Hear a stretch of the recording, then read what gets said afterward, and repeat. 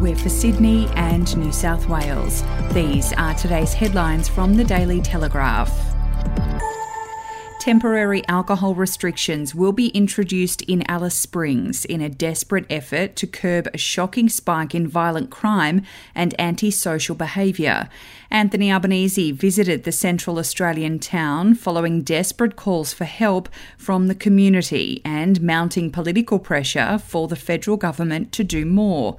Home invasions, robberies, domestic violence, property damage and assault rates have soared in recent months, with many Alice Springs residents blaming the youth crime wave on the expiry of 2007's the so-called grog ban in July last year. If you would like to read more on that story today, you can take out a subscription to the Daily Telegraph at dailytelegraph.com.au or download the app at your app store. Guy Sebastian's neighbour allegedly threatened to kill him when a long-running feud between the pair escalated on Monday, according to police.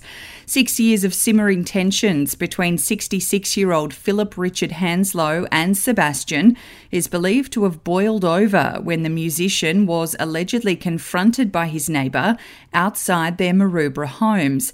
Another resident in the upmarket street contacted police after allegedly witnessing the incident, as well as Hanslow allegedly kicking at a boundary fence. We'll be back after this. News doesn't have to be boring. The Brits have given Prince Harry a new nickname after yet another tell-all interview. Oh God, is it the Ginger Whinger? Let the team at news.com.au get you up to speed each day with their podcast, From the Newsroom. A couple were busted joining the Mile High Club. Well, I guess they can't fly Virgin anymore. Politics, sport, red carpets, royals. Get all the goss in just a few minutes. Follow From the Newsroom wherever you get your podcasts from. Sending your child to an independent school in Sydney will cost you as much as $60,000 more than a similar school in another city.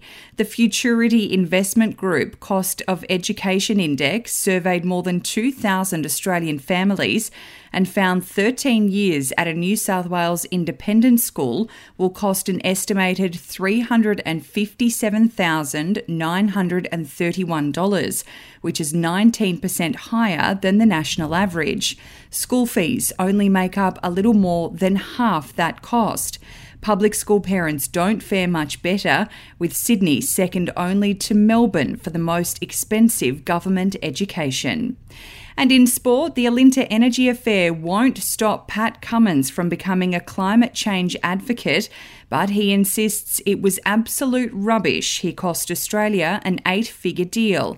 The Test captain has opened up about the fallout of the pre-season storm that engulfed him after an interview he did with 9 entertainment newspapers was interpreted as him having a key say in the non-renewal of Australia's $40 million sponsorship with Alinta that was ended by mutual agreement.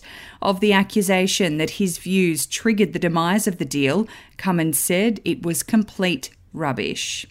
Those are your headlines from the Daily Telegraph. For updates and breaking news throughout the day, take out a subscription at dailytelegraph.com.au. We'll have another update for you tomorrow.